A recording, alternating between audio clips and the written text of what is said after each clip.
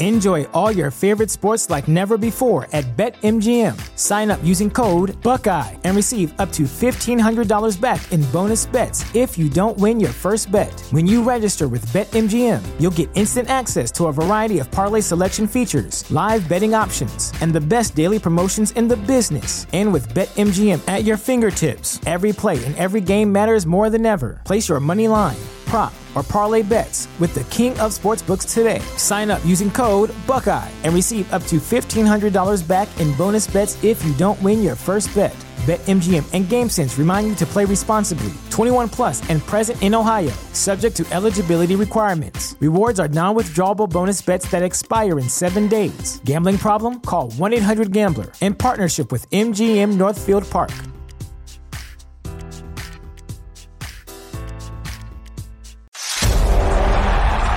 If the roar of the crowd gives you goosebumps, catching a slip makes you grin, and above all, you love making your bookie cry, then you're in the right place. The #1 spot for premier betting advice and wild opinions, shared with a fan base like no other. Welcome home. This is the Punch List MMA Podcast. Here are your hosts, Dale Lippin and Trey Van Buskirk.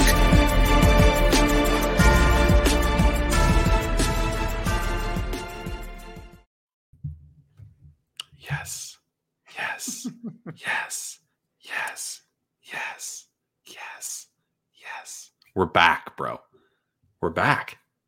I love the Tony Robbins intro, dude. That was good. Yes. I'm feeling it, man. Positive. We're manifesting just the greatest MMA sports betting season that you're ever going to see until 2023. 2022 will be one for the record books. Do you believe it? When you come in like that, all Diego Sanchez-esque, it makes me think of one of two things. One, we're going to be absolutely fantastic this year. Or two, everything's going to fall by the wayside. It's going to blow up, but it's going to be a fantastic fucking ride, mi amigo. No, this will be prime Diego. I'm telling you, this. The dream or the nightmare? This will be the nightmare. This will be the nightmare because when Diego was the dream, things were dicey. Yeah. And we're going back. We're going back. I want you to know ahead of time that my energy is up and my motivation it's just tenfold. Like, so I want to cue the listeners in on something here is that you and I have not spoken very much since the last episode. We really haven't. No. And I didn't know if it's because like Christmas or New Year's or if you got the Chinese virus or what happened. But I haven't seen like this probably right now is the longest and the most you and I have spoken in about 3 weeks, which seems weird given what's about to take place over the next 365 days. No, it's absolutely fantastic. I was going into this kind of like an Easter egg hunt. I looked at you as like the golden egg. Like I knew you were out there. I was seeking you. I'm ready to find you. Here's the thing though, Dale. I thought maybe you'd come in. I was like, oh, Dale's going to come in maybe a little fat. He put on some jolly weight over the holiday. Oh, no, sir. Maybe he's going to come in maybe he's going to shave his beard. He's going to come in clean shaven, throw me for a loop. Nope. To be honest, dude. You look great. You look exactly the same. I'm happy to be back in the saddle. Thanks, man. Thanks. You know, we have big plans for this year. One of which is we took kind of a just bro down year last year. You guys have heard us talk about this, quite a bit, but we're going to recap because we're starting a fresh year. Had a little bit of a bro down year last year where we just we were in it to enjoy the sport. We just wanted to chop it up, have a good time. We got cute, we got ugly, we got everywhere in between. But not our most profitable year. Not what we cut our teeth at. Sure, we're not going to get rid of the things that you guys like, but we are going to improve on the things that make us good to begin with. And one of those is exactly that, being really freaking good at picking fights. You know more than most. I don't like losing anything. And the level of discontent that you see, whether it be on our social media or what I display on the show, is just about the most Mr. Rogers version of me toning it down as humanly possible. So I don't like to lose. And as such, we are not going to do very much of it this year. And I won't make excuses if it does happen, but I'm telling you right now, it's not going to. So. No, we drank a lot of beer, which crack that that's open. not going to change. It's not going to change. Yeah. No, we're going to be firing on all cylinders. We're going to hit 70% win rate this year, 2022. Every pick you hear is going to fucking hit. You're going to put some cash in your pocket. I'm ready to roll. I'm ready to roll, dude. Let's keep it under every pick you hear is going to put cash in your pocket. Let's keep it realistic. We're going to go back to what works. We're going to women's MMA underdogs. Women's MMA underdogs every time. Don't say anything else to me about it. Anybody from the Caucasus Mountains, this is just, listen. Science. If you are from the Caucasus Mountains or you are a woman's underdog, you will see some action this year. So that's just, we'll just go ahead and spoiler alert that out. But the first fight card of the year is right around the corner. This Saturday night, we have Punch List alum Calvin Kattar taking on Giga Chikadze, who, as far as Punch List lore is concerned, is one of our favorite fighters. He just so happens to be going up against one of our boys, one of our Stay Classy Meets stable boys, or stable mates. So we have a hard time with this one, but we're going to keep it objective. We're going to break down the fight, and we'll ultimately, leave you guys with some nuggets that can hopefully put some money in your pocket. But like I alluded to, we do have fights this weekend. Calvin Kattar is the main event, and he is sponsored by our show sponsor, Stay Classy Meets. If you go to stayclassymeets.com, guys, and use promo code FIST, you can save 10% on your entire order. It's been a couple weeks. You haven't heard me say it, or it might be your first time listening to the show. I will repeat it one more time. Stayclassymeets.com. Farm to table fresh food. No GMO, no HMO, none of that stuff. You know where your food came from. When I get my food, it tells me what cow and what number. So cow number 9081.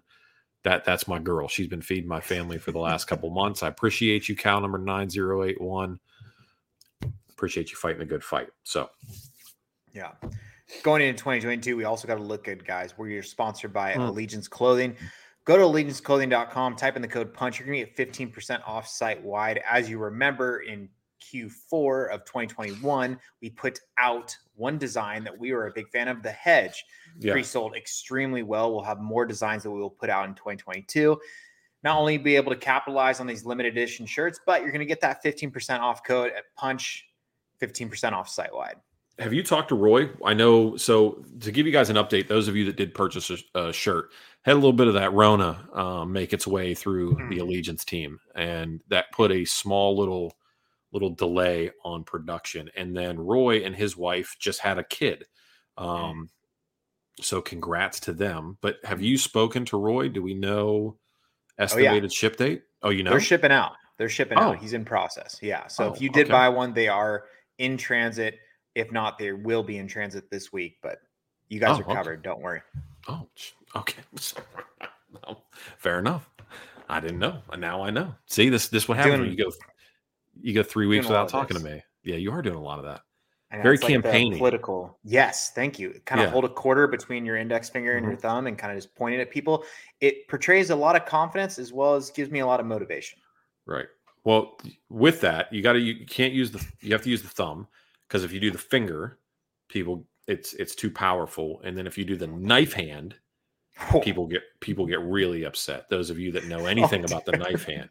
If I start busting out the knife hand, things get weird. And then the knife hand's really important because you got to make sure that it's facing the right direction. The knife hand has to be with your palm up. It can't. That's aggressive. It can't be the other way around. Otherwise, people get very upset. Dude, that's a new New Year's resolution. I'm only going to speak to people with the knife hand. Just be like, have you never been knife handed before?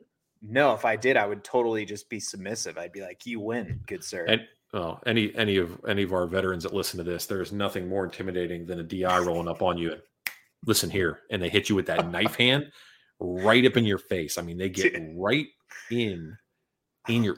Listen to me. I mean, they're right there. So that knife hand, that's a very serious thing. So that's awesome. I used to knife hand people all the time, man. That's hardcore. I love it. So get right up in there. Yeah. I may or may not have knife handed a kid or two. It might. For sure. My kids may or may not have gotten a knife hand one time. Listen to me. Yeah. Stop crying, or I'm going to give you something to cry about. Yeah. You ever tell your kids that? Box of mac and cheese. Let's go. Yeah. You ever tell your kids that? Stop crying. I'll give you something to cry about. No. Oh. No. When they get older, you'll threaten them more. Stop crying. I'll buy you a toy. What? Bro. Yeah, dude. I threaten violence on my kids all the time. All the time. I always tell them we have our backyard's fenced. I always tell them I'm going to throw them over the fence. Like, if you don't stop, I'm going to put you over the fence. I don't know. I've never put anything over the fence, but I always threaten that. I always say that, and I always tell them I'm going to send them to the moon. I don't know. I don't know. I don't know why that is. Two of my dad phrases: send you to the moon and put you over the fence. All right, you ready? Might call child services before I'm ready to go, but yes, I'm ready. Okay, you ready to rock and roll? All right, cool. Yeah. First fight on the first fight on the main card. A gentleman, he's in the illustrious. We've never seen him in the same room. I believe that Bill Algeo, Billy Q, Corey Sandhagen were all remnants in the same test tube. They were all just kind of just shook them up, and then they just spread it out everywhere. Bill Algeo, 14-6, taking on Joanderson Brito at 12-2-1. Brito, if I'm not mistaken, Trey, is making his UFC debut, and he is actually a favorite over Bill Algeo, minus 133. Algeo coming back at a plus 113. Over under on rounds is at 2.5. Now, you're a big Jits guy, and you love you some Brazilians. Tell me more about Joanderson Brito. Do you know anything about him at all? Very little, and it makes me very nervous because these are one of those matchups that the UFC obviously sees something. He's a Dana White Contender Series guy, strong takedowns. He's one of those guys that kind of smothers you, holds half guard, just starts pummel fisting just down to get it out. I love that type of style. I'm a huge fan of Bill Algeo. You and I beat Bill Algeo, Billy Q. Those are our boys, dude. Right. He's got, Bill Algeo, good switch stances, great cardio. So regardless of Brito coming in and having a wearing style, I think that Bill Algeo is really good about getting his back up against the cage, getting up out of any distress. I'm going with the vet here. I think quality of competition is a huge thing to talk here. Plus 113, I'll take that all day long. I think he's got good looks. He's going to have better striking. Can he evade the ground game of Brito? You take Brito. Sure. I saw him in his Dana White Contender Series. He seemed to wear in the later rounds. So maybe you want to take him by sub in that first round. But I think money line straight up, you got to go Algeo here. I think what's interesting about this, and I'm going to tell you how I'm looking to play this. I want to see the weight cut for Brito. I want to make sure that he makes weight. But if I'm looking at him, he's got 12 wins as a professional, 10 of which have come via finish, right? He's got 4 KOs. He's got 6 submissions. So he's got an extremely high finish rate. But the nuance and the point that I think that you touched on, but we kind of went over it really quickly, is the cardio as the fight progresses. Now, Contender Series, I believe there's quite an adrenaline dump there, right? Because it's you in the apex, you're fighting for a potential job. There's a lot of pressure there, right? It's very much an intimately pressured environment, and now gets to kind of run it back, but he's doing so. But it's his first like I'm here now fight, right? And he's going up against a guy, like you said, that has some experience, but as much as we love Bill Algeo, and we do love him, I do want to give a proper assessment of what we've seen so far, right? And what we have seen out of Bill Algeo is a guy that's lost 2 out of 3. Okay. What we've seen is a guy who spiked Carlisle. That's it. Now he's got losses to Ricardo Ramos and Ricardo Lamas. Now, good thing for him, Joanderson's not named Ricardo. Otherwise, we would just go ahead and just pound this all day long. But for sure, what I'm more interested in this fight is I think that depending on, I might want to take an inside the distance play here because I feel like there's an opportunity with the relentless pace of Algeo to essentially have Brito gas somewhere in the Right. mid-second round, end of second round, and then put him in deep water in the third. Late stoppage, third round stoppage, perhaps. I'm not interested in the over-under on 2.5 because I think that this is a fight where we might actually see something in the latter half that decides the fate of the fight, right? I do believe that Brito is going to be more dangerous early on. I want to see what the adrenaline looks like. I want to see what the energy management looks like, but we won't know till we're in. So I'm going to go ahead and, at least initially as it stands right now, Tuesday night, I'm more interested in an inside the distance play here. Of course, Bill Algeo at plus money is always fun. But this fight is really close, pick 'em. Inside the distance is really close. I'm just going to hope for a finish. I love Brito's ability to finish fights. And a guy who can finish fights but has bad cardio, he's win or go home, right? He's die on the shield. You're either going to kill me or be killed. So I'm just going to take the inside the distance here for right now. I may adjust this come Saturday, but as it stands right now, that's where I like this fight to end. I love that. Your connection to the Spike Carlisle fight was like perfect. This is a great replication of that. First round adrenaline dump, all energy from Brito, Algeo. Yeah, takes over in the second half of the fight. Now he didn't get Spike out of there, but the fight really it was a tale of two halves. I mean, Spike came out like a house on fire, put it to Algeo, and then just really. So it's not anything that Bill hasn't seen before. We'll see how he navigates it. I'd like to see him get a finish here.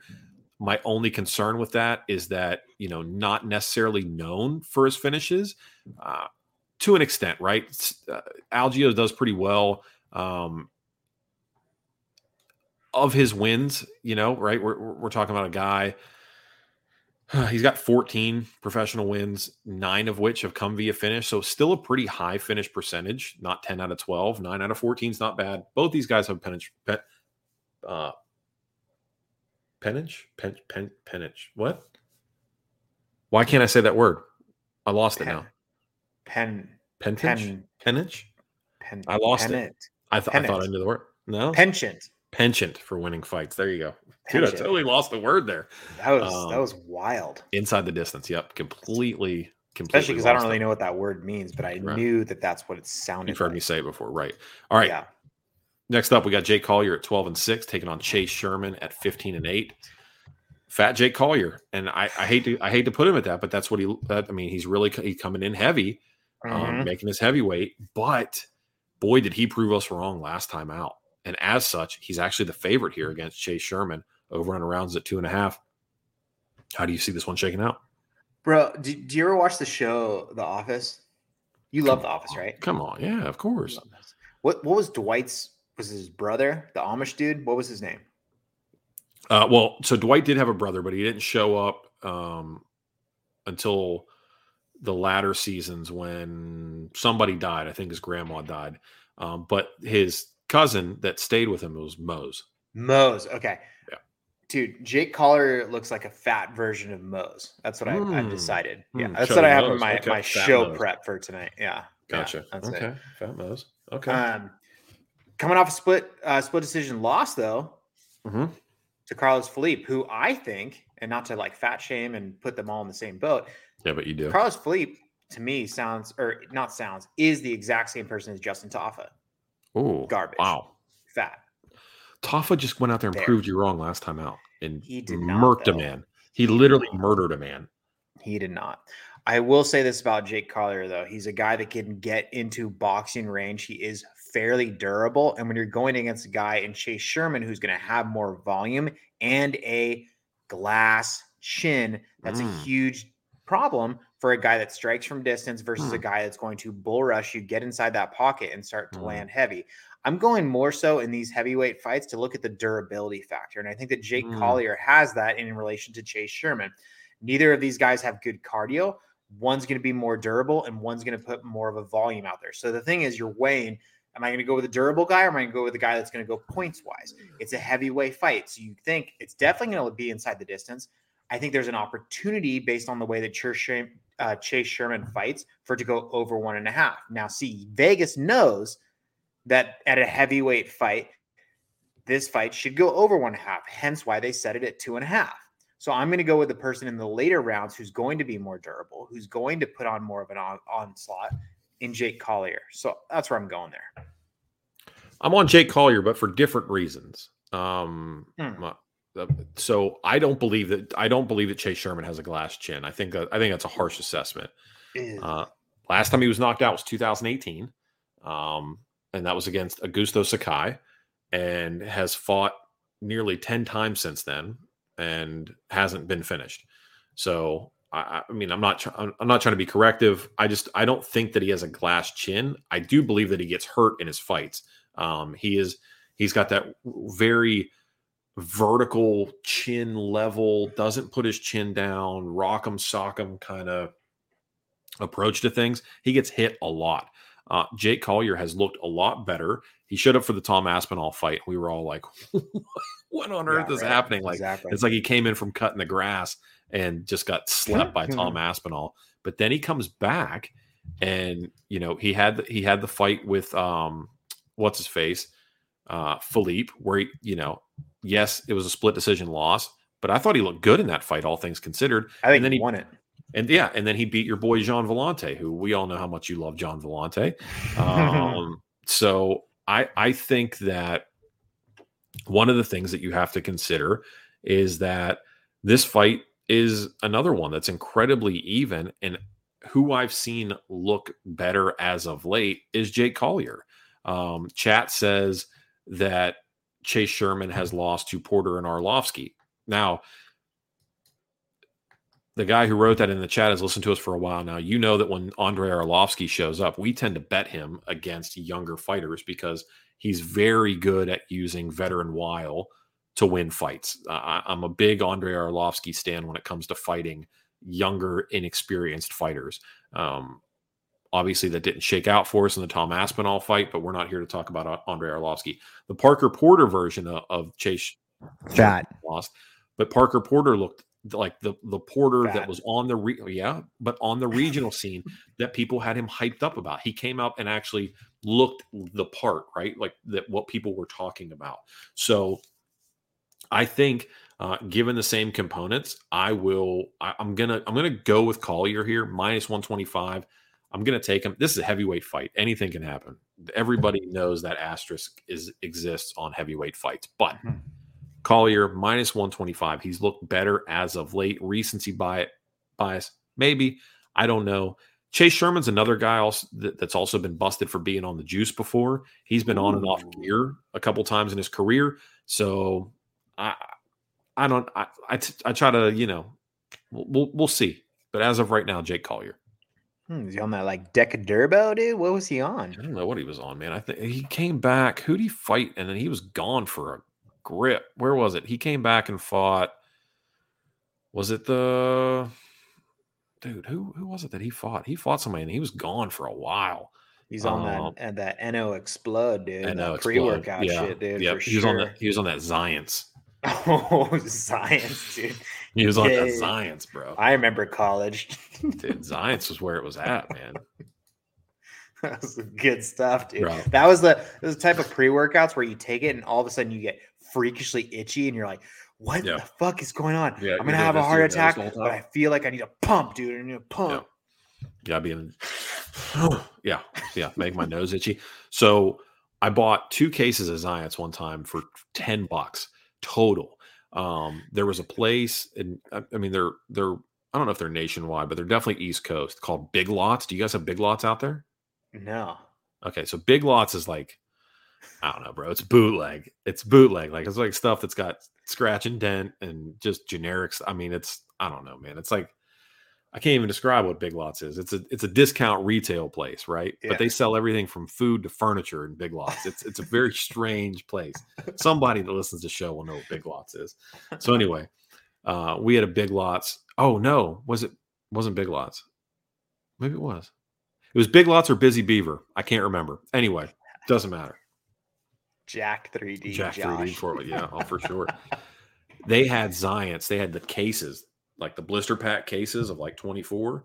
They had them for $5 a piece. Now, I was working at the prison at the time, and I was like, hey man, that's cheap energy drinks. You know what I mean? I'm taking cases and putting them in my truck. So I buy 2 of them. I go, and I put them in my locker at work. And like for a week, I'm drinking the 2 Zions a day. And I hadn't seen Zions at this point. I hadn't seen Zions in years. It wasn't even sponsored the UFC anymore, but I just remembered it from there, getting good energy off of them the whole 9, staying up through midnight shifts. Then I look at the can. They were expired by like 3 years. I was drinking cherry limeade Zions, 2 cases of them that were expired for like 3 years. So if I ever grow a horn or a lump on my back, Zions. That's probably why I've never gotten COVID, is because I drank 17 gallons of 3-year-old Zions. Dude. Chinese virus is no match for my blood, bro. Absolutely not. So see, they got it all wrong. They keep saying trust the science. What they should be saying is trust the Zions. Fauci, back the fuck off, dude. Back up, bro. Cherry limeade Zions. All right. Brandon Royval, 12-6, taking on Rogerio Bontorin. Bontorin at 17-3. Bontorin. Great segue, dude. Plus 145. Plus 145. Royval minus 170. Over on rounds at 2.5. What do you got? No, I mean, who's more of a freaking Science or a freaking Jack 3D or a NO Explode than Brandon Royval? Dude, this guy is hyped on pre-workout. He's lighting a bottle. He's super fast, explosive, well-rounded, puts himself in some precarious situations, but it's all part of the flowy state, dude, where he just kind of just goes, Yeah. Dislocated arm, whatever he may be. He puts himself in situations that are not the best, but I have the utmost confidence he can come out of that. Rogerio, very like type A. This is a guy that's great on the ground, and he's dry bodies, tight submissions. We talked about it in 2021. All about those tight bodies, or not tight bodies, dry bodies. He has a tight body too, dude. He's a freaking tiny dude. He's got a tight body. No, you can't walk that back. Just lean into your all tight body. Go ahead. Just lean into that. All right. Well, Royval is probably not as sophisticated as it relates to the Brazilian Jiu-Jitsu aspect of this, but I love Royval in the scramble. I think he's unorthodox. He's creative. He's fast. He's explosive. I also think he's a title contender. I think this is a step down in competition for him. I think this line's actually very close, which is ridiculous. I think Brandon Royval should be at a much higher price than minus 170. So I think this is a great spot to take him. Will he let up, being that this is kind of like a, whatever? I don't know. But I think that Rogerio is good for the first round. His cardio tanks in rounds 2 and 3. You're going to go with someone who has the most fantastic cardio in Royval, who's unorthodox, who's unique, who's explosive. I mean, I don't understand what else you could do. The only thing I could think is if Bontorin takes him to the ground, literally smothers him, freaking Russian style, suffocates him and finds a submission. But I think Royval is more creative than that, and he's really fast. That's what I think. That's interesting. See, I think Bontorin's a live dog here. I really think that he is. So one of the things that we need to address is, I'm going to bring one of our private conversations to the forefront here. Okay. Yeah, we need to talk about these Colorado teams and how they finished. Elevation did not do good. Elevation, Factory X. We had some issues. We had some struggles. Started out the beginning of 2021 very hot. Cooled off, if you will, towards the end of 2021. Yes. Gym momentum is a big thing. We talk about that a lot. It's one of the unsung factors of MMA betting. 100%. Brandon Royval is getting ready to fight Rogerio Bontorin, and Bontorin presents a very similar. I don't want to give him a bunch of credit when it comes to striking, but he presents a similar look, within reason, to the guy who just to Alexander Pantoja, who beat Royval. I'm pretty sure he choked him unconscious. So we'll go with a pretty decided victory there. That being said, Pantoja is obviously a light years better striker, but we have an issue on the ground. That needs to be addressed. Yes, he's creative on the ground. Yes, he's creative with the hands. But if you look at who he's losing to, right, at least in recent memory, LFA through now, Casey Kenny, Brandon Moreno, Alexander Pantoja. Okay, so elite level competition. That's who's beating Brandon Royval. Right. The problem is in the interim, wins over Tim Elliott and wins over Kai Kara France.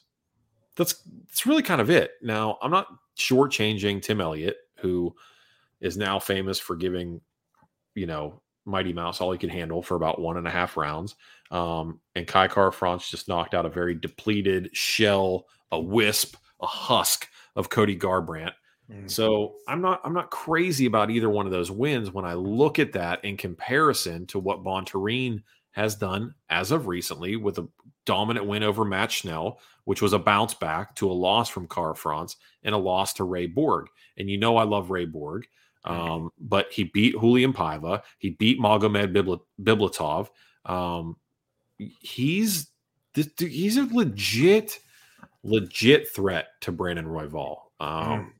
I know you're how you feel about Royval. I felt the same way. I think we've bet him just about every time he's had a fight, but he's lost 2. He's 2-2 in the UFC. We need to put some respect on his opposition here.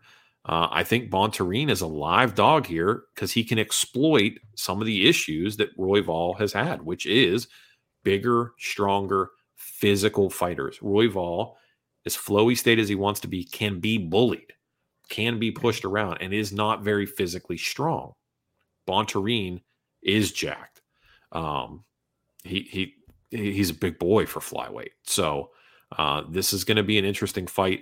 I'm liking the idea, just personally, of a small sprinkle on Bontarine at plus money here because I think that he has more than enough to get it done here. And minus 170 on Royval, I don't view him as almost a 2-1 favorite. I don't think that. I don't think that if these guys were to fight 10 times, that Royval is going to win, more than 5 out of the 10 times. I just don't believe that. So as of right now, I'm on Bontarine at plus money.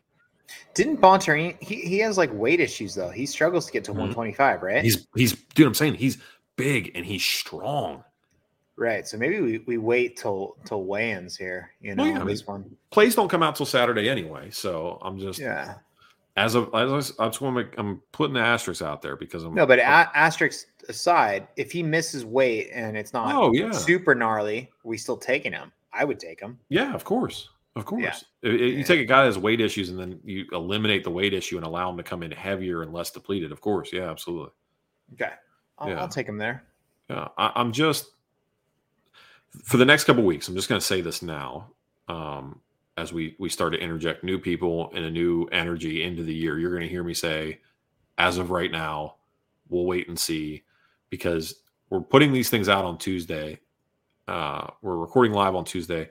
Wednesday it comes out. A lot changed. This last year, what we saw was a lot changed between episode time and pick release time.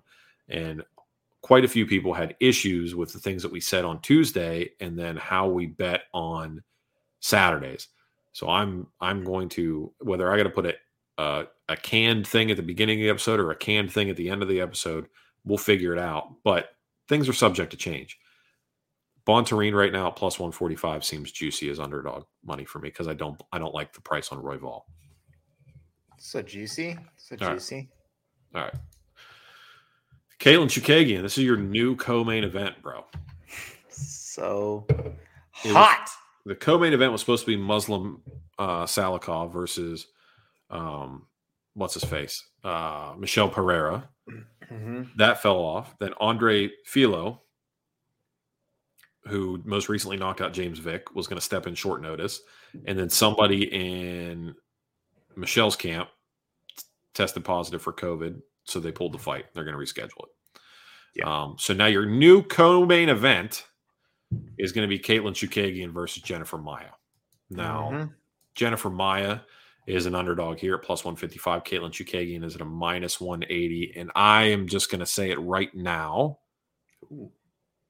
Jennifer Maia at plus 155. Yeah. I'm betting women's dogs this year more aggressively than we did last year. Yeah. I know the Katlyn Chookagians and the Jessica Eyes of the world tend to be very profitable for us because all they do is jab and grunt and move in circles.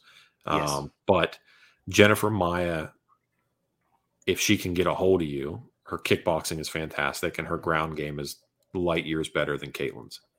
And I still, even though she's fought 6 times since she made this announcement, I'm still under the impression that Katlyn Chookagian could retire at any moment. We keep saying funny. it, she hasn't done it, but I still believe it. I still believe she wants a baby in her belly and she's going to retire at some point. I'm telling you, I still believe it. Dude, when I saw this fight, I was like, how has she not had a baby and started a family yet? We've been talking about this for 2 years. She said it 2 years ago. I don't know how many fights I have left. I want to start a family. I want to be a wife, this, that, and the other. And yet she still books fights. I know. And 1 foot out the octagon, you always fade. The Maia play, I have a weird soft spot because if you remember last year, one of my biggest plays was Jennifer Maia over JoJo Calderwood. And I said by sub because I thought the discrepancy in submission versus striker, yada, yada, yada, it came to fruition. But here's the thing, with Jennifer Maia, let's go back. 10 wins, collectively 10 wins. How many finishes do you think she's had? You're talking about Katlyn Chookagian here. No, I'm talking about Jennifer Maia. Jennifer Maia? How many finishes does Jennifer Maia have in her last 10? Yeah. I have no idea. It can't be more than a handful. Yeah, I was going to say. 1, and it was the JoJo Calderwood fight that I called. Here's the thing. We like to look at Katlyn Chookagian as this decision queen, someone that's going to strike from distance, move around the cage, yelp, do whatever she's going to do. But, dude, that's Jennifer Maia also. She is a decision queen. Yes, she's more sophisticated on the ground. Yes, she comes in as a thicker chick, so you think that she's going to be able to shoot, clinch up against the cage, and make this a long, boring fight. But she does that. She's boring. She's not a killer on the ground. She's not a killer on the feet. So this makes me nervous. I would like to go Maia too because I think plus 155, women's underdogs, science. But she's a decision fighter, and you're going against the decision queen and Katlyn Chookagian.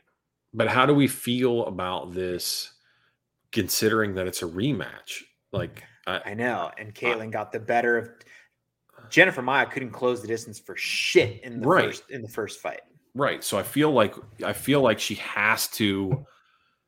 I mean, do we think that Katlyn Chookagian 3 years later can go out and execute the exact same way? Probably so. You think so? You really think that Katlyn Chookagian's the play here? I'm not playing her. I'm going to play Maia just because it's plus 155. It's a women's underdog. It's science. And I'm hoping that Maia comes out and says, you know what? I don't care. I'll die on my sword. I'm going to shoot for a double. This thing's going to the ground. I will chase you down. Yeah. Yeah. But who knows? Okay. I wonder if Katlyn's had any rematches before and what her record is in rematches. Ooh, that's science. I'm just wondering what that may be. I don't know. Katlyn Chookagian to me reminds me a lot in the tennis world of Maria Sharapova. Don't you dare compare Maria Sharapova to Katlyn Chookagian. Why not? Don't. Because Maria Sharapova is a national treasure and Katlyn Chookagian is not. We're not talking about Shia LaBeouf here, dude. It's national treasures. Dude. Why is Maria Sharapova a national treasure? Because she showed. Listen, we don't have enough time to go into this right now. This is weird. I need to go into this. No, what I'm stepping. So here's the thing: is I'm stepping ankle deep into your waters here because you're Mr. Tennis. So I'm just throwing this out there, is that Sharapova showed up in a time where the sport was being dominated by the Williams sisters and shook everything up and did so with power and precision while being fan and camera friendly in a time where everybody only wanted to talk about the dominance of the Williams sisters. She came in and was like, nah, there's a third horseman of part of this apocalypse. And not only that, beat them. So Sharapova, when she was hot, like in the sport, she was surface of the sun, untouchable. Now, did she have the staying power of the Williams sisters? No, she did not. But when she was like a nuclear blast when she hit the scene. She literally decimated everything and then was gone just as quick as she came. No, that is not Katlyn Chookagian. Katlyn Chookagian is a Lincoln town car. She's so boring, and she's been around for 30 years, and you're never going to get more than point A to point B. Sharapova was a counterpuncher. She was a wall, the most annoying person to play of all time. And she yelped like a fucking freak. Yeah, Same thing Caitlin Chukagian does. It's the same 100%. person. I'm pretty sure they switched sports. I'm content. But that's cool, dude. That's cool. You like her. That's rad. I don't think calling Caitlin Chukagian and Maria Sharapova outside of the yelping thing. Yes, I agree. They're both obnoxious when it comes to that. Yeah. Okay. So we're taking Maya. Yeah, we're gonna take Maya. Now that we got here. All right. Yeah. Main event of the evening, Calvin Kattar at 22-5, taking on Giga Chikadze. Chikadze at 14-2. Trey, I'm going to let you go first here. Kattar plus 91 as far as the time of this, but I've seen him as high as plus 200, plus 210. I think I saw somebody post one time. Minus 225, 226 for Giga coming the other way. The line continues to get longer for Giga Chikadze. I don't necessarily know that I agree that the money should be going that way, but I do kind of side with Vegas on this one. What do you think? Two things that are tough for me to kind of wrap my head around here. Okay. One, I now know in year 2022 that Georgia is not actual Georgia, United States. It's an actual country. So that's cool. Good for you. Thank you.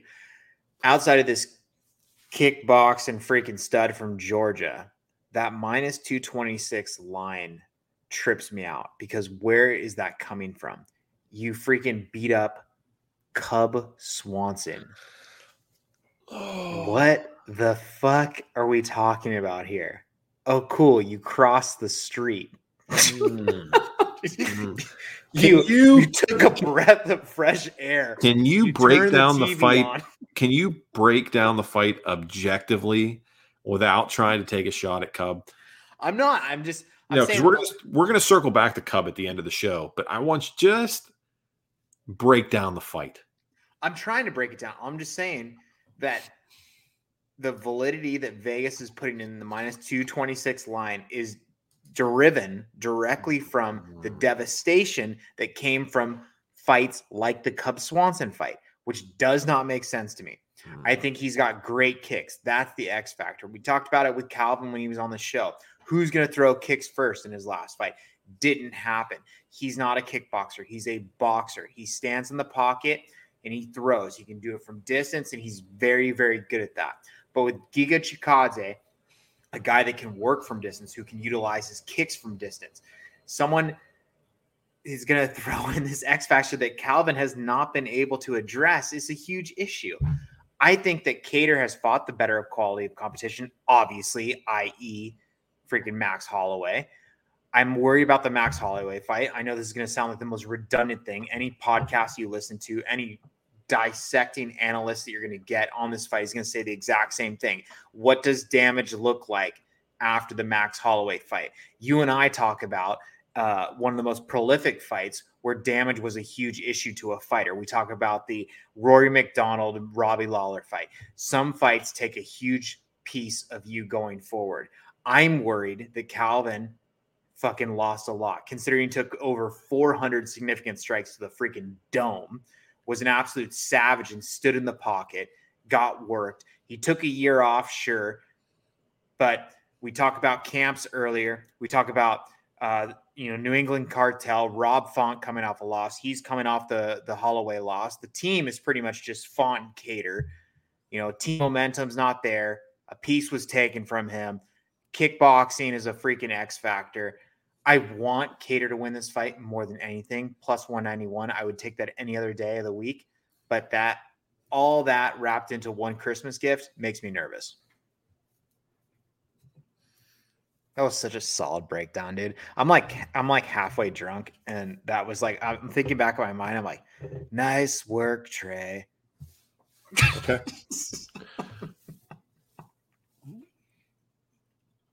A big thing that weighs heavy on how I like to view underdogs is dog in the fight or fight in the dog. And Kattar will fight for your money. I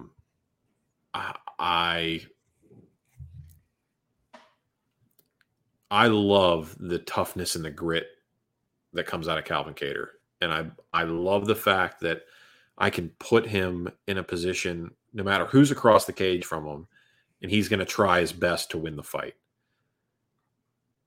You can't teach that level of toughness, but I can't bet on him again until I see him fight and win a fight. Yes. I can't do it. And it's not because he looked the way he did in the Max Holloway fight. It's what happened in the Max Holloway fight. It makes me nervous. Again, you said it perfectly. The talking points this week will be the Holloway fight and what the takeaway was from, or what the takeaway will be from that. One of the things that I think is interesting is that if Kattar comes back and looks like the Kattar of old, the Kattar that we thought was going to go into the Max Holloway fight, and I'm not sure there was a fighter on the planet Earth that could have beat Max that night. If that Kattar that we thought was going to show up at that fight showed up at that fight, I think that Giga is going to have some real problems because we don't know what Giga looks like at minute 15. Right. Well, we do because he had the split over Brandon Davis, but we don't know what Giga looks like at minute 16. We don't know what he looks like at 20. We don't know what he looks like at 25. And Kattar, if you remember when he fought Zabit, remember this is when Zabit Magomed Sharipov was a thing years ago in Russia. They abridged that. It was supposed to be 5 rounds. They made it 3. And at the end of that fight, and I say this fight, I say that to say this, Zabit presents a very similar skill set and problem that Giga will present. That's why this point is important. As that fight progressed, people thought Kattar was going to have issues with the kicks and the creativity of Zabit. And as that fight progressed at the end of the 3rd round, Kattar was firmly in control. Now, he lost the first 2 rounds, won very decisively. The 2nd round, but 3rd round was his. If that was a 25-minute fight, he would have beat Zabit. I feel confident he would have. It's fighting. Anything can happen. But Giga presents a lot of the same problems. My concerns with Kattar, exactly like you said, the damage, his very wide stance, that boxing stance, leaves the liver open. You talked about Cub, you talked about the liver kick. The body attack of Giga is a real problem. Step in knees, kicks to the liver, those are going to be an issue. Kattar's got, I obviously don't know more than Tyson Chartier when it comes to this. I'm sure they've prepared accordingly. Will they execute on Saturday night remains to be seen. If you like Kattar, take Kattar in the over. I believe as the fight progresses, he has the ability to win the fight. I don't think he's going to come out there and starch Giga right off the rip. 2.5, short time with a guy like Kattar. You got to give him time to work. If you like Kattar, take the over or take the money line. If you like Giga, I hate to say take inside the distance because even Max Holloway couldn't finish Kattar like that. But if Giga's going to win, I think it's going to be inside the distance because I think it's going to be because the damage from the Holloway fight showed up. So if the damage from the Holloway fight presents itself, Giga will get him out of there. If it doesn't, we know that Kattar is absolutely as tough as they come. So if you're asking me who I'm going to pick to win the fight, I'm at least right now initially leaning on Giga, but the value on Kattar might be something that I entertain on Saturday night. Truthfully, though, because I like both of these guys so much, this is a hard one for me to bet because I almost feel like a parent where I want both of them to do well. Obviously, participation trophy. Yeah, a little bit. We like Giga because we've been on him since he was a prospect coming into the UFC. Yeah. And has been one of our stable horses that we're constantly chirping at people to bet on outside of the Cub Swanson fight.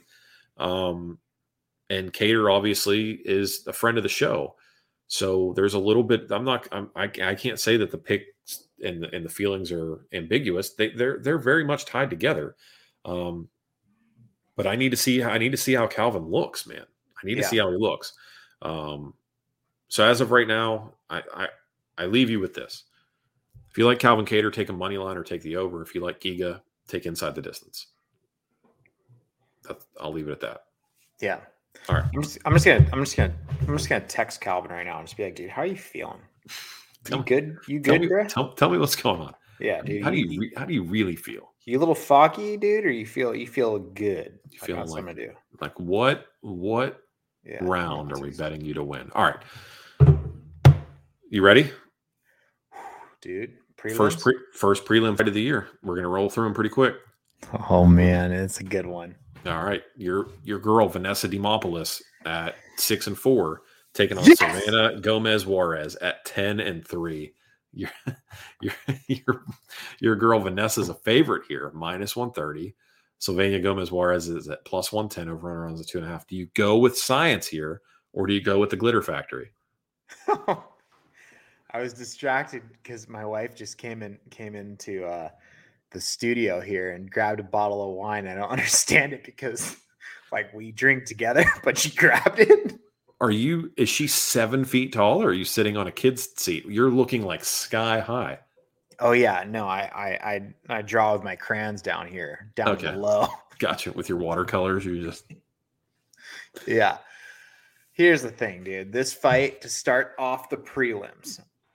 If you are a longtime listener, you know there is a soft spot in Trey's heart for Vanessa Demopoulos. Can't pronounce her last name. She's a stripper. I wouldn't say it's soft. Wow, she's a stripper. I wouldn't say it's a soft spot. It's a hard spot. Dude, here's the thing. I was high on Vanessa for a long time because she was an LFA champ, and I have a very soft spot for LFA champs, i.e. like the Brandon Royvals, people like that. I think that fielding system of LFA produces some of the best fighters.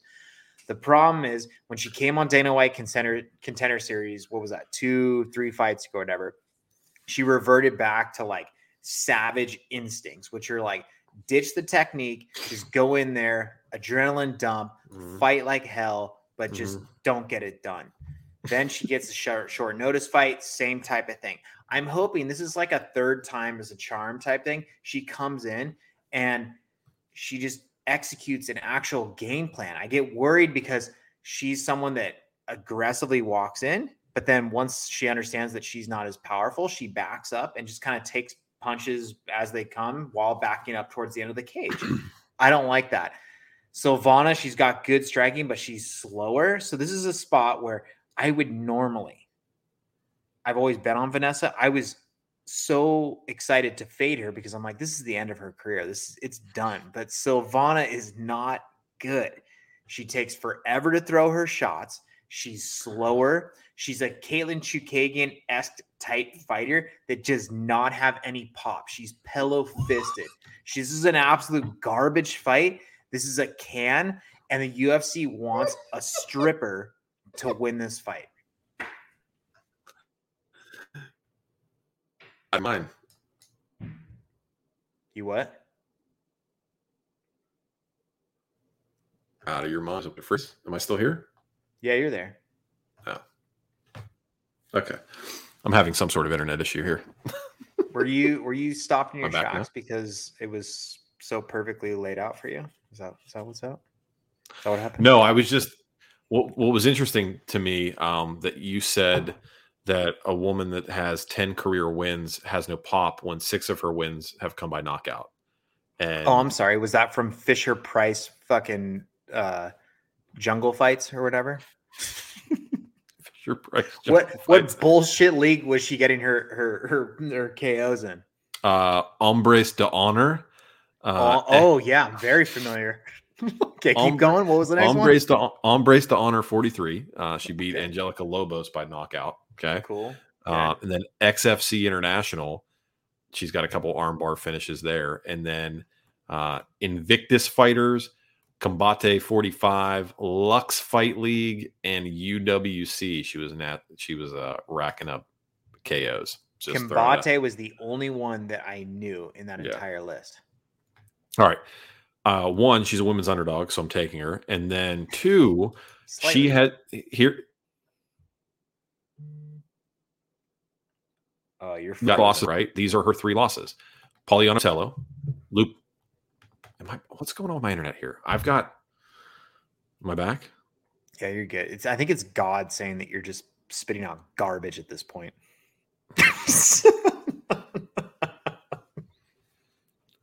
She's only lost to Poliana Botelho, Ariana Lipski, and Lupi Godinez. You love Lupi. That's why. Now I understand. She's only lost to women that have won fights in the UFC. Vanessa has never won a fight in the UFC. She's only had 3 fights. She hasn't won one yet. She hasn't won one. Taking my girl, Silvana Gomez Juarez, plus money. Give it to me. Give it to me.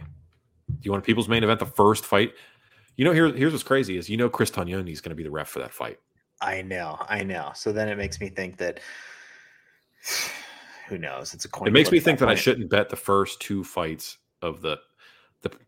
It's almost like we need to make a Chris Tognoni contingency list where we see where he starts in the roster and then count it out to see which plays are still viable. Do they predetermine that? They determine it, I think, the day of, but we can't see it. Right. So you wouldn't know until literally he walks out of the shadows and he's there. He's one of the first 2 fights every time. So he's either you see him once and then you need to see who else is refereeing to see what the rotation is. So usually the apex as of late has been Tognoni, Mark Smith, yeah. Herzog, and then Beltran have been like the 4 really active apex folks. Yeah. So I need to see, almost like the caveat again needs to be Tognoni, which I know a lot of people love Chris Tognoni, but those of you who are unaware, he is an absolute scourge. Who loves him? To our show, dude. People really like. They had all the end of year-end awards and stuff, and people like all these accounts online were posting like, "Oh, who's your favorite?" Blah blah blah. And Tognoni was like, people were like, "Oh, Tognoni's one of the more consistently good referees out there." I was every person sucking dick, dude. Just consistently inconsistent, and not to mention he's just bad luck. He's just bad luck. Horrible. He's horrible. Whether or not he's good at his job or not, I can't say because I don't think I've won a fight where he's the referee. No. So, all right. Brian Kelleher at 23-12 taking on Saidjakub Karamanov. I'm going to go with that. Yeah, I know, right? It's a lot. Karamanov minus 162. Brian Kelleher at plus 140. Overrun arounds at 2.5. Why don't you take Brian Kelleher here? Why not? He checks all the boxes, dude. He's a little muscled dude. Good striking, good grappling. Why not? Yeah. I mean, what's the harm? Let me say this. What's the harm in taking Brian Kelleher? There's not. Brian Kelleher only falls by the wayside when he's faced with legit UFC competition. He is a glorified entry into the UFC. You want to know where the barometer is set? It's Brian Kelleher. He will tell you if you're UFC quote unquote caliber. What blows my mind, dude, did you know that he's kind of a nerd? I mean, I've watched him on his Instagram live freestyle rap before. But yeah, I think he's got a little bit of. But he sells like baseball cards and. Hey man, there's money to be made there, bro. Cards are coming back, man. Cards are coming back. Well, he's gonna get a win here on Saturday, and it's not going to be a performance of the night of the bonus. It's not going to be something absolutely fantastic, but it's going to get the job done versus a guy I cannot pronounce his name. I'll say this. Karamanov looked fantastic when he submitted Trevin Jones. That being said, Brian Kelleher has been around long enough and faced very high level competition for a sustainable amount of time, more so than I think Karamanov has. Dog that'll fight for my money in Brian Kelleher with knockout power and good submission skills, decent wrestling, great cardio, power in a lighter guy, and he's going up against in a lightweight as well. But I relatively untested as far as I'm concerned at elite level competition. So I'm going to take Kelleher. I'm going to take the experience. I'm going to take the dog in the fight. It's in a card like this, you got to scratch for value. I think Kelleher at plus 140, that's decent value. Trevin Jones has no cardio. Brian Kelleher is going to have cardio. Okay. These are hot takes, man. You're coming in hot this year. Coming in hot. Dakota Bush, 8-3, taking on, I think it's called, is it Vakislav Borshev? No, dude, you just call him this. Slava Claus. Yes. Slava Claus. Yeah, Slava Claus at a minus 180. Dakota Bush at a plus Yeah. 155, over and rounds at 2.5. Another spot where I think there's value on the underdog here. I know you're a big Slava Claus guy because he's team alpha male, and he had a great knockout in Contender Series. But dude, Dakota Bush, good wrestling, good cardio. I mean, this is a legit. Hear me when I say it. Plus 155. You got a decent shot to make some underdog money here. I get your sentiment. Dude, plus 155 is Glory MMA fighter. So, James Krause is going to be freaking salivating in the corner. I know you love some James Krause. It's not true at all, but go ahead. Slava Claus is the real deal, dude. Mhm. Yes, he had a devastating knockout in Dana White Contender Series, which put him on the map. But you got to remember, this is a guy that's a kickboxing freaking whiz, dude. He has like 300 plus fights in freaking kickboxing. This isn't a new sport for him, dude. He knows what's up. His grappling is fantastic because of Team Alpha Male. His striking is fantastic because of his history. Like Slava Claus, dude, he's real, dude. He's dropping off fucking presents for everyone this year, and it's going to be knockouts. All right. I don't love Dakota Bush enough to die on this hill defending that breakdown. I think Bush is a live dog here. TJ Brown taking on Gabriel Benitez. Benitez at 22-9. TJ Brown at 15-8. Benitez at a minus 177. Brown coming back at a plus 150, plus 152. Over on rounds at 2.5. I mean, we just go Gabriel Benitez here, right? We don't think that TJ Brown. Dude? Do you think No. you think TJ Brown's got a shot at winning this fight? Of Hold the on. Glory MMA fighters, Hold I actually on. think this is the good Glory Hold on. MMA Let me fighter pull- on the let card. Me pull up the People's Main Event sound. Wait, no, you had this, dude. You had this holstered. I can see it in your eyes. You knew it when I sent you plays earlier. Which, by the way, for all new listeners out there, I always send my plays to Dale, and then Dale never sends shit, and then he decides to fade all my picks when we get on the show to act like he is the superior intellect that he is. That's not at all. My plays have no bearing on your show prep. If you come and you're convicted, do I ever push back on your stuff? I always say I respectfully disagree with you. I don't ever tell you. Which is the worst thing you could say. That's essentially, you're a moron. This is what the answer is. Fine. I'd love to hear your reason for Gabriel freaking Benitez, the guy that thinks, which, by the way, he is the real Mowgli. If you Yes. Yes. Yeah.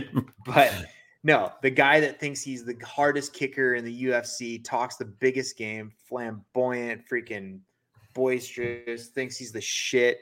He's fucking 1-3 in his last 4. Dude, TJ Brown, Glory MMA, Krause, solid wrestling. That's his background, what you love. Pocket boxing, good flowy state, solid plus money here. Okay. 3 of those 4, like you said, Billy Q, who we love, Omar Morales, future contender, Sadiq Youssef, just absolutely grounded. In one of the best prospects that's out there currently.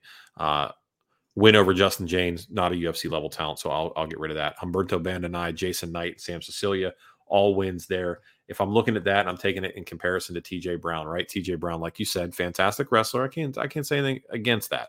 But losses to Danny Chavez, losses to Jordan Griffin and Cody Carrillo, as well as Bobby Moffett, the Wolfman, right? So I just don't see anything when I look at TJ Brown that makes me think that he can compete with a guy like Gabriel Benitez. Yes, he's in a gym full of killers. I won't take anything away from him like that. But if you look at who Gabriel Benitez has fought versus the last win that TJ Brown has, which is a split decision over Kai Kamaka, who is no longer with the promotion, a split decision, mind you, no longer with the promotion, I am not sold on him in this spot. Now, can a wrestler with good cardio potentially win you a fight? Absolutely. But I don't think he has good 3-round cardio. I think he has good 13-minute cardio, depending on how hard he has to work for those 13 minutes. And why I say that 13-minute time period is that he can potentially, depending on how hard he's working, win you about 2 rounds. But if one's a wishy-washy round or one can be split either way, he's going to drop a round for sure if it goes all 3, and one's going to be tossed up in the air. I'm going with Gabriel Benitez. Better camp, better competition, and he's got knockout power. I'm taking Gabriel Benitez here. I should never really.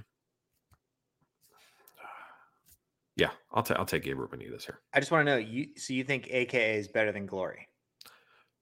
Historically speaking, yes. I don't even think it's even remotely close to being a competition. Not historically speaking, present day speaking. 100% still better. Wow. Okay. All right. 100%. Yes. Okay. All right. We'll take Benitez. Tim says should be a pick'em line, this one, for the people's main event. Here's the thing, though, Tim, is that it's one of those things where it just has to be the fight that we people's main event is largely based on which one we disagree the most vehemently on. And we've had a little bit of differences so far, but Trey seems really high on TJ Brown here. No, so I'm not, dude. Don't do this. Don't do this. Since you love TJ so much, we're going to make you really, really hold on to it. All right. No. Can we get through these last couple here? Because yeah, I got to go to bed. I got to work in the morning. Not all of us work from home. All right. Court McGee at 21-10, taking on Ramiz Brahimaj. Brahimaj at 9-3. Court McGee at 21-10. This is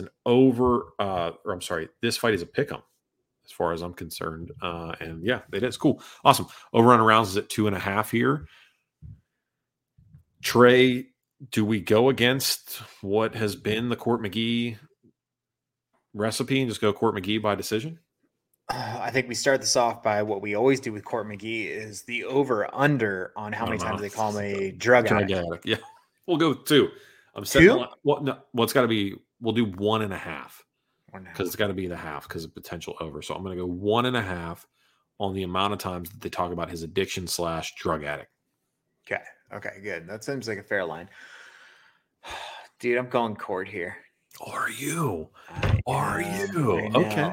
Old salty dog that he is. Okay.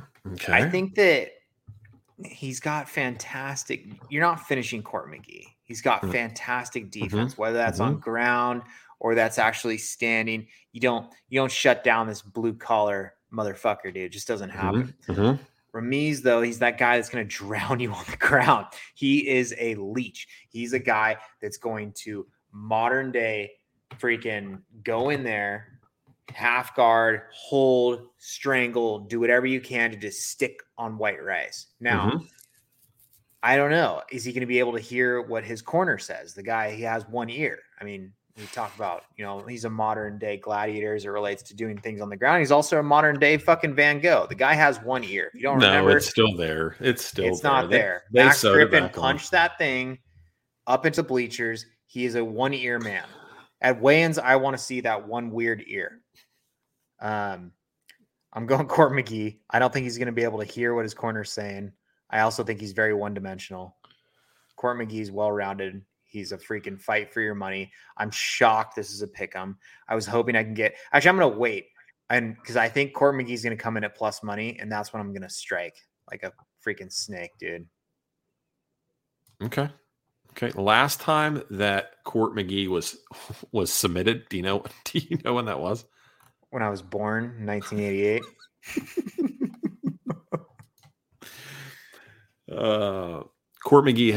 Last time Court McGee was submitted was 2010. Oh my, yeah, what? Brahimaj has 9 career victories by submission. Yeah, it doesn't If he's winning the fight, he's submitting you. Right. He's not knocking you out. So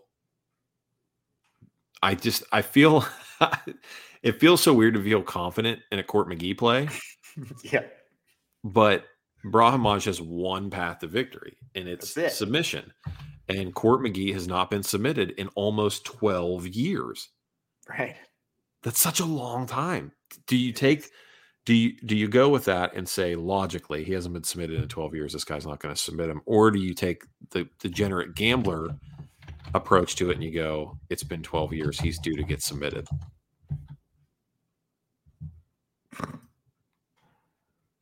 Which one do you take? Dude, 12 years. All right, I'm taking McGee. I'm taking Court McGee. Fine. Let's go. Last fight. featured prelim. Jamie Pickett, Joseph Holmes. Joseph Holmes at 7-1. Jamie Pickett at 12-6. Holmes is a favorite here, despite making his promotional debut against Jamie Pickett, plus 130, minus 150 for Holmes over and around at 1.5. I'm going to be honest with you. I normally would be inclined to take the over in this fight, but does a knockout seem likely here? Does a fast knockout seem likely? No? No. Okay. This is like, it's a bummer because we've had some people in the chat that have said, hey, what's going on with the Pickett Holmes fight? Have you guys gone over it yet? People are interested in this fight for a couple of reasons. I'm not interested in it for a plethora of reasons, dude. Jimmy Pickett is the type of guy that is a good fighter, but never executes his game plan. Oh, wow. He is a guy that has striking, he has grappling, but what does he end up doing? He just elongates the fights. He clinches heavy, he lays, he waits for the bell to sound. Like Boar, Snorefest, Elias Thoreau, fucking Theodore. Put me to sleep, dude. Just super boring. I don't like it. And Holmes coming in a Dana White Contender Series, Glory MMA. He just looks meh, dude. He looks very like meat and potatoes type fighter. I think if Jamie Pickett comes in and does what he's supposed to do and utilize the techniques and talents that he actually has, he can win this fight. But if he's going to go in and just lay and pray and let Holmes be the aggressor, have the adrenaline dump of a true, first UFC Vegas 46 fight card, he's going to lose this fight because he's going to not have the octagon control. He's going to look like the aggressor, all this stuff. Jamie Pickett's in a bad position. I don't want to bet on Jamie Pickett, but being that he's at plus money, I have to, because I'm thinking that the tides are going to turn. We're going to see a resurgence. We're going to see what should be the true self of Jamie Pickett. Fun fact is that Jamie Pickett is a Conflict MMA alum. Oh, really? He is. He is. Right before he went to the Contender Series, his last fight was with Conflict MMA. I have to bet him for sure then. I thought Jamie Pickett looked really good in the Laureano Staropoli fight. Staropoli's very creative. Italian. Doesn't present the same ground skills that, say, Joseph Holmes does. But when I look at Holmes, I don't see a guy that's fought anybody. With all due respect to his record, his career, and the people that have put the time in and competed against him, I don't see the value in the quality of competition anywhere near Jamie Pickett, anywhere near who Jamie Pickett has recently fought or fought even regionally coming up before. I'm going to go Pickett here at plus money. I'll be leaning the over 1.5 here, but I'm not loving it. But I'm going to lean the over 1.5, and I'm on Jamie Pickett money line underdog. I like it. Okay, I like it. Let's run through these real quick. Subject to change come Saturday. But as it stands right now, just money line. What do you like? Vanessa and Sylvania. Vanessa. I'm on Sylvania. Kelleher and Karamanov. Kelleher. I'm on Kelleher as well. Bush and Slava Claus. Slava Claus. Okay. Bush. Benitez, TJ Brown. Benitez. we people's main evented that. You can't switch it. Do whatever I want. Things are subject to change, bitch. All right. Well, then the people's main event is Sylvania versus Vanessa then. Which I'm way happy about. First fight of the night, absolutely. Okay. All right. So we're both on Benitez then? Yeah. Which, perfect. By the way, if Benitez loses, I'm going to talk a lot of shit. But I'm on Court McGee, Ramiz, Brahmash. Court McGee. I'm on McGee as well. Jamie Pickett, Joseph Holmes. Pickett. I'm on Pickett as well. Algio and Brito. Algio. I'll go Brito for right now. Sherman and Collier. Collier. I'm on Collier as well. Royval, Bontarine. Royval. I'm on Bontarine. Maya, Chukagian. Maya. I'm on Maya as well. And then Giga and Cater. I don't like it, but I'm going Giga. Yeah. I mean, I don't even want to say it out loud so somebody can screenshot it you know what I mean? I need to see. I just want to see Cal. I need to see Cater win a fight. I'm rooting for Cal. There we go.